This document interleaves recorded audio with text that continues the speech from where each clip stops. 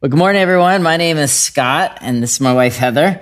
And our sermon today is out of the book of Job. We're in this series, Embracing Mystery. Our title today is called Presence in Pain. Presence in Pain, as we unpack relationships in the midst of suffering. Titled today, Presence in Pain. Will you pray with me now? Lord God, thank you so much for these moments ahead to learn more about how to be present in the midst of suffering. And God, we would ask that this message would build relationships in your church, relationships from us to you, from us to ourselves, to us, from us to others. God, we want to grow in relationships, which we know have struggled so mightily in this season. So bring us a word of hope, of peace, of consolation from this book of Job. In your name we pray, God. Amen.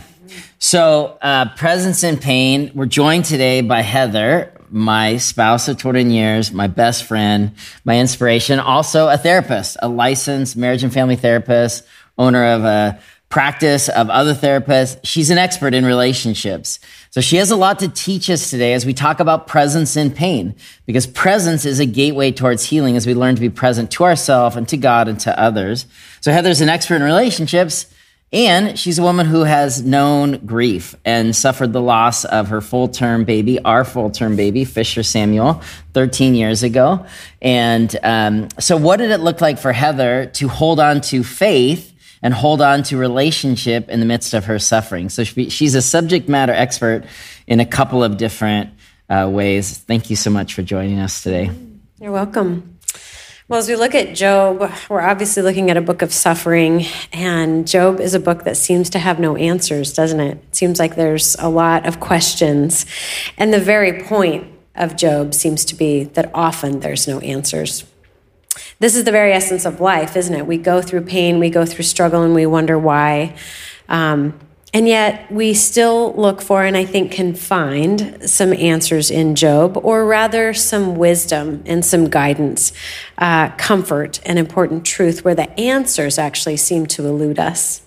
One overall theme here is the importance of our presence, which can be so difficult in the face of great pain. I would say there's a universal feeling of inadequacy of words when we or others go through great loss. Everyone feels anxious in those times when those that we love are hurting, and we so want to comfort them, and we know we don't have the right words to say. We want to somehow make it better. We want to comfort. We want to relieve them of their pain, and we want to give answers in order to do that. And that's with the best of intentions, and yet often our desire to give answers can actually circumvent the comfort we can offer with our presence, which is really a profound concept. What does it look like to be present to pain? Yeah, and if you're just joining us, you haven't caught all of our sermons in the Job series, welcome. You're not behind at all, but just to give a little bit of context, Job, the greatest man in the East, Job 1, chapter 1, verse 1, suffered a great loss. He lost 10 kids. He and his wife did. We're going to talk about her in a moment. Suffered a loss of his health and his property, and held on to his faith. But then increasingly, as his three friends show up to sit in suffering with him, that starts this dialogue where each of the three friends shares, and then Job shares. This happens in 3 rounds. And 35 chapters of Job are about relationships, are about these friends trying to make sense of it. And last week we talked about this as kind of a part 1 about how to be a friend in suffering, but this larger context of relationship really undergirds the whole of Job. And the reality is that suffering often destroys relationships. So often suffering destroys marriages or friendships or church communities. We see this in COVID. We see this in the loss of baby. We see this everywhere. So often when people suffer, relationships with God and with others and ourselves get destroyed. So that's kind of some context of why we're starting today with this element of presence. Mm-hmm. If the Bible is there to teach and guide us, and Job happens to be in the Bible, I think that there's some guidance we can get out of it. It's actually called wisdom literature, right? And I do believe there are profound truths in what seems to be a very confusing book that seems to be senseless in suffering. But doesn't it feel like all suffering on some level is senseless? Like, why does this need to happen, God, is what we're all looking for. Yet we can look at Job for some wisdom. And I think the big idea here is, how do we endure suffering? By being present to ourselves, and I'll talk about that a little bit, present to God, and then present to others, which is detailed in Job. We see all three of these. As Job, in the beginning and throughout, we see some presence to himself. And what does that mean? If you've been in therapy or if you've met anybody in therapy, you've heard the term self-care. And often I hear people, especially in Christian circles, wonder, where does self-care fall? Is this self-indulgence? Is this maybe somehow selfish? I am a therapist, and I would, of course, argue that. But I want to give you a biblical perspective of self-care. And this is our presence to ourselves. Our presence to our own bodies, our own soul, our own spirit is actually presence to God within us. God created us to be a temple. He created us in bodies to experience and worship and connect with him. And I think he also has something to say in the ways that we feel pain, both in our bodies and in our emotions. And we pay attention to that. We are paying attention to God within us. Mm-hmm. He wants us to pay attention to our desires. He wants us to pay attention to our delight. This is not self-indulgence. This is our joy coming forth. He wants us to pay attention to the needs of our body, the ways that we need rest, the ways that we are hungry, the ways that we maybe need endorphins. Do we need to move our bodies? Do we need to have sex? Do we need to explore pleasure? Do we need to have some downtime? Do we need to shut things down? How often do we push through pain, right? How often do we go through the day and think, I especially remember this when we had little ones around the house. I couldn't even remember when I ate sometimes. I don't even remember if I ate or went to the bathroom. I had to pee hours ago. And Scott would say, how do you do that? Just shuts down, those of us that are parents in the room, or for anybody who's been a caretaker of others, our needs can become secondary, and yet God is inviting us to presence to ourselves. And so in this moment right now, I want you to think about, well, first and foremost, Job sets an example for us, right? Job doesn't get back to work. He doesn't pull up his bootstraps and start planting that next field or having more kids. For 35 chapters, he's sitting with the pain and he's present to it. So good. I want you to think about in this moment right now, even close your eyes, take a deep breath. And in a moment of mindfulness, I want you to listen to your body right here and right now. Is there a pain? Is your neck sore? Is your back aching? Is there a hunger? Do you need food? Do you need water? What is your body telling you that it needs right here, right now? And as you think of this, invite God into this moment as a way to connect to the presence of God. I would argue that our presence to our bodies is first and foremost our connection to God. And I'll share a quote by Stephanie Paulzel, who wrote, "Honoring the Body. The Christian practice of honoring the body is born of the confidence that our bodies are made in the image of God's own goodness. As the place where the divine presence dwells, our bodies are worthy of care and blessings. It is through our bodies that we participate in God's activity in the world." Self-care is not selfish. It is stewardship of one of the greatest gifts God has given us, of presence to ourselves. Wow, it's so good. I feel like just you drawing that connection of Job, not rushing back to building the next barn, but just being present to his suffering, himself, is so helpful. I come to think Job's experience of Jesus in Matthew 11 said, "Come to me, all who are weary and burdened, and I'll give you rest. Take my yoke upon you and learn from me, for I am gentle and humble in heart, and you'll find rest for your soul. For my yoke is easy and my burden is light." And so in presence to self, there's this invitation of like a great exchange for the stuff that we carry. And Jesus said, I can carry that with you, for you, if you can just be present to what's going on within you, to being open to, like you said, the presence of our own pain. In some regards, it's kind of a releasing of control, of saying, God, I want to stop carrying this burden alone. I want to bring you into it. And this has application deeper than for folks. Maybe some of you are like right in the midst of suffering. So what Heather's saying is like, this is so good. Like, I need to just see if I can survive today. For many others watching, maybe you're not at the absolute rock bottom right now, but you've been there, or you're caring for someone, but maybe you're in a season where it's just more in this middle space. And I was talking to a friend even yesterday, and he just reminded me about like, where's God in the middle times too? The times of not horrible, but not great. Like, how do we pay attention to what's happening within us so that we keep growing in intimacy with God and with ourselves and with others, even when we're not thriving? He was saying on the phone, he's like, I just went through a season of kind of darkness, a little bit of depression. And I said, well, tell me about that. And he said, I was asking these questions. I'm doing good, but I don't really feel God, or I feel successful, but I don't feel content. And then he said this line, and it just like, boom, it popped for me. He said, Scott, you can only fake it for so long. And I had to take care of myself. And so he booked some time away. He went and connected with God. He got some outside resources, and he's entered back into his life, into a place of a lot more hopefulness. So presence to self, so key. The second thing we're going to go into here is presence to God. Mm-hmm. How do we be present to God? Yes. The second example that we see Job and Job's wife and others is this presence to God, and really receiving God's presence to us. And so how do we do this when we're suffering and we're struggling? And sometimes God feels naturally far away in these moments. And I think we can come freely to God with our lament. And in fact, he invites us to. We cry out in our suffering, and we invite him in as a friend. And we'll talk later a little bit about how friendship works in times like this. But God, we can see in sort of that friendship realm of a trusted person who can listen and cares for us.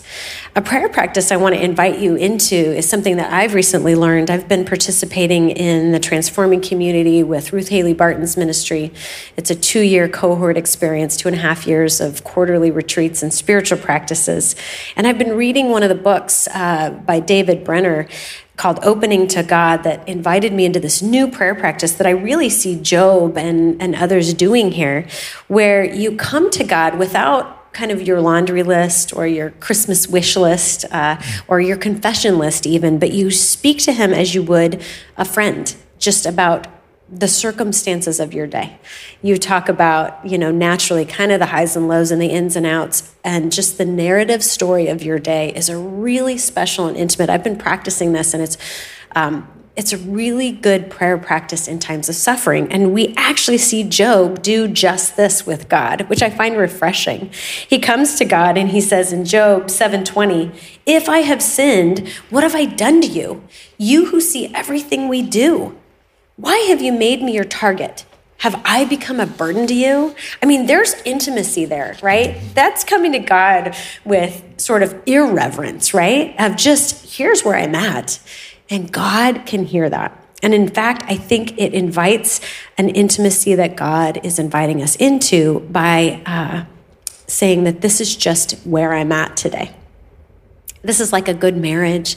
This is a safe friendship. This is a best friend you can go to, or a parent to a child. There's safety when attachment is secure to say, this is hard. Why did you do this? You're hurting me. And safe bonded attachment relationships can handle that because we can be present to each other's pain. I want to invite you to another experience of this with Job's wife, who does it a little differently. And I think she kind of gets a bad rap sometimes. But if you look at what she's saying, Job's wife comes to God directly comes to Job, but also to God with her direct lament. She says, "Are you still maintaining your integrity? Curse God and die." This is Job 2:9, which might sound like, why are you doing this, God? It's her true lament. Guess what? She just lost 10 children. Mm-hmm. She just lost everything alongside Job. Mm-hmm. Her loss is as significant as Job's. And she's saying, I'm not happy about it. And God can hear that. This other prayer practice that some of you may have already be experiencing is the prayer of examen, which you simply pay attention to that. consolation and the desolation of your day. And this comes from Saint Ignatius of Loyola. And this was prayer practice. He invited people into more contemplative experiences of connection to God and to service to the world. But in this prayer of examen, we simply end our day saying, God, this is where you showed up to comfort me, and this is where today was hard or painful. And you pay attention to this, and you see themes show up. I first learned this as a young adult MDiv student. I was graduate school studying Master's of Divinity work at Fuller Seminary, and I was invited to a prayer practice, and I thought, this is brilliant to have a high and low. And really, that's all it is. Some of you are doing this with your families already, and it's a really beautiful way of connecting. And what's beautiful about this experience is when somebody knows that they're going to be asked at the end of the day on a regular basis, we can get through those tough experiences even better. When a kiddo knows, and when an adult knows, I can share this later with somebody who loves me, they just went through something hard. I can log that, but I can cope with it. And I can be with somebody later who is present to my pain. And that is really healing. And that's really beautiful. Even in work settings, I would say this can apply. This is where we can say, I have seen you, God. And God can say, I see you. My 12-year-old has begun doing this. She'll, experience maybe some anxiety through the day, and at the end of the day, she'll write down her highs and her lows, and we'll chat about it. And she's seeing how God is working through those difficult points in her life, and she's seeing where God is showing up. Sometimes when you're in great suffering, it's hard to find those nuggets, and they're like little breadcrumbs on a path. But I encourage you to pay attention, because I do know through our own experience, this is where God shows up. And these little nuggets of sustenance can get us through. Yeah, and this is what the book's about. It doesn't explain the why of suffering. It explains how to get through suffering and hold on to your faith.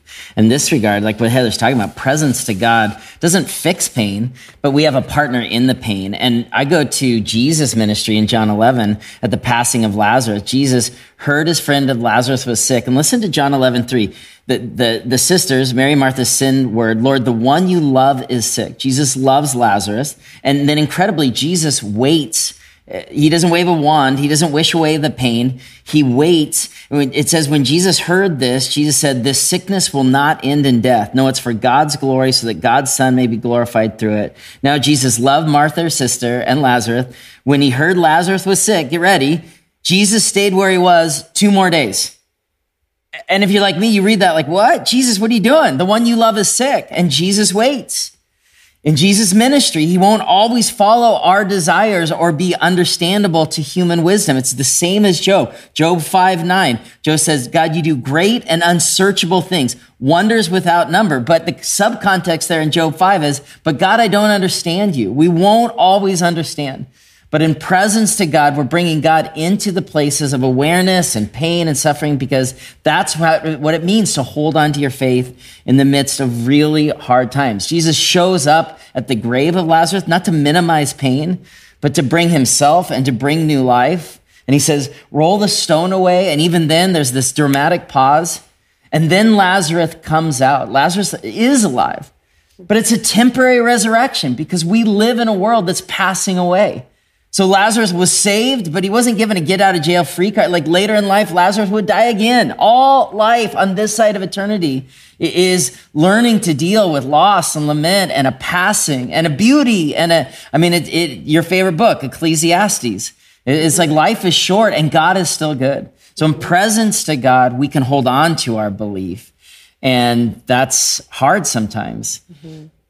Yeah. I mean, you had that experience where somebody asked you, like, do you still believe? Yeah. So, soon after we lost our son Fisher, a group of friends went out, just to have a girls' night. And there was a friend in the group who was not a Christian, and very kindly and with curiosity asked me about my faith, and in essence said, well, then you probably don't believe that anymore, right? And I sort of was taken aback, because I thought, gosh, this is what's getting me through.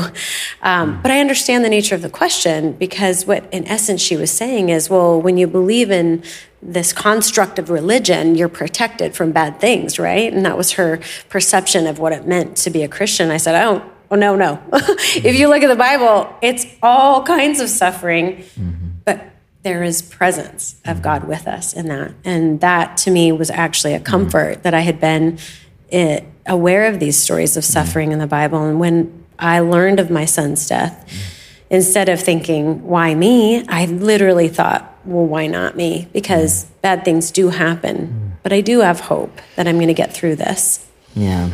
So it's presence to self and then presence to God. And then we're going to finish here with this presence to others, because being a Christian, Job is learning through community here. We know how much our Christian community has been disrupted in COVID. We live with so much disruption right now. But what does presence to others look like as a gateway towards healing or just surviving in grief and pain? Well, you're speaking my language, Scott. This is why I do what I do.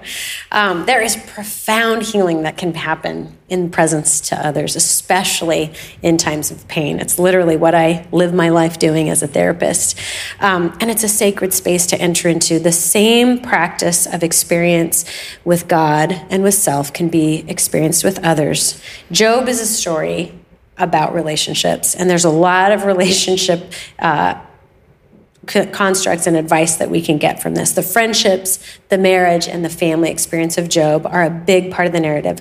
We can be intentional to offer and to receive, sharing that pain with others in order to lessen the pain. I have this little cartoon image that is in the back office of our Navigate Family Therapy offices where just the clinicians see it. But it's this image of a brain that's all jumbled up, and it looks like just a spaghetti, all jumbled up. And on the other side is, you can tell this person is talking, is the therapist figure sitting in a chair and holding this really nicely wound up ball of yarn that's very organized. And the idea is, in the presence of others, when we feel jumbled and like we can't handle life and it feels all out of control, and then we share that in the presence of a reflecting, validating, empathizing other, we can feel that sense of being seen and heard and known in really profound ways that calms us and organizes us and makes us feel secure again. And this is what we see happening in Job, or the message of Job, so to say. John Gottman of the University of Washington has done some extensive research on this idea that couples who spend time every day, 10 to 15 minutes, just checking in, have better relationships. Now, this can apply across the board. This can apply to friendships. This can apply to parents and children. This can apply in work. I do some professional business consulting sometimes, and a man that I worked with was given a promotion from an individual IT position to leading a team, and basically came to me like, what do I do? I'm not used to working with people. And talked about some of the struggles that some of his employees were facing. And he said, how do I engage this? This person, for example, has somebody in their family dying of cancer. And so they're not maybe showing up in the ways I need them to. And so my advice was, ask them about it and then move on to the work. You don't have to spend all day on it. But our presence to the humanity of other people is profoundly impactful. I encourage you, if you're not doing this already, start your staff meetings, your team meetings, your one-on-ones or your groups with a simple high-low. It's basic. It's very rudimentary. Keep it time-bound, and it will transform the dynamic. Keep it personal, and then move to the professional, and you will have a more engaged and beautiful culture, because this is how God wired us to be in relationship. Sharing our hearts with someone who we know is really listening transforms us. And so use words that are validating. You might not have answers, and please don't have answers, actually. Respond with the words that they use. Say things like, that makes sense, and it's okay that you feel that way. You might ask a deepening question that says you're really listening, not something that detracts or tells your own story, but something that deepens them, such as, tell me more about that. Or, I heard you say this thing. Give me the full story there. Really show your presence in these ways. Tone of voice makes a huge difference. You match the tone of voice of the person. These are little therapist interventions that we use. You match the tone. You match even the emotion you see on their face. Even matching body language is very comforting. So when you don't know what to do, emulate, reflect, validate, and then create this sense of what we call attunement or resonance with another person. And that makes everybody feel less alone. There are no answers. There are no solutions. There are no reasons. Just maintain that connection and you will be a transformational person in their life. You can be this kind of friend. And you can seek this kind of friendship in times of suffering. I would say don't go to the friend that tells their own story or takes it away from you. Go to the friend. And you might even say, I just need you to listen. And that's okay. You can give them a little guidance and let them listen and let them have presence to you as well. When we lost Fisher, a friend would call every day in that first month of after his loss and simply just say, how was today? With the assumption and the knowing that it was going to be awful every single day in those initial days. And that was really grounding for me. This really was sort of an examen experience where I could say, oh my gosh, I went to the grocery store and I had no idea in the checkout line that the person checking me out was going to notice that I wasn't pregnant anymore and say, how's your baby? Worst moment of the day. I'm standing in line. I don't know what to say. Do I devastate her with the news that I have? I don't really want to talk about it right now. This person's waiting and I'm just in shock. These moments matter when we share them with somebody. Best moment of the day, a friend came by and took my little kiddos, ages 2 and 4, to the park to play and just said, I'm sure they need some playtime. Let me take them with us. And the delight I felt in my kiddos getting to go be kiddos and just have fun was a consolation that I got to share. And the presence with that other person is really powerful. And so I recommend doing these kinds of things as you are going through intense pain, inviting friendship, inviting connection, risking reaching out when you have no words, and risking receiving when you need it most. This is it. And presence to ourselves, to God, to others. The interaction between our relationships and our spirituality, friends, they're one and the same. This book teaches us so much, not about why suffering exists, that we long for that answer. We won't get it. But how to be present and how do we grow in our faith in the midst of what we can't understand? For you, Bethany North, like your church burned 2 weeks before you were going to move in. COVID continued. I mean, let's go on and on and on. Individually, every one of you listening, you have these things that you're carrying. Big griefs, little griefs, relationships. The essence of the kingdom of God is relational. We worship a triune God that is constantly self-emptying from Father to Son to Spirit, serving and loving and worshiping, pouring into one another. Christianity is nothing if it's not relational. The essence of a non-relational gospel, that's called sin. That's called selfishness. So we must be marked with healthy relationship. How? Presence. So thank you so much for coming. I feel like we all got like a mini free counseling session, and but just honestly, like what a gift. We're on a journey together. We learn these things together. We shared together. We're raising kids together. We're grief survivors together. Our hope for you, church, in this season is that your relationships would flourish, and we know it has been tough. So may this be a word of encouragement for you to really lean in to where your God's speaking to you right now, and that your relationships in the season ahead would come through this time, not just surviving, but thriving. Job himself, Job 23:10, listen to this as a final word. Job says, God knows the way that I take, and when he has tested me, I will come forth as gold. Gold. Will you pray with me now? Jesus, thank you for your church and your people. Would you grow our relationships, Lord? Would you teach us to just be present to one another? Thank you so much for Heather coming and sharing these words that you've given to her, that we would just continue to grow together as your people. We love you, Lord. Strengthen and encourage us. We ask and we pray. And all God's people said, amen. Let's close with song.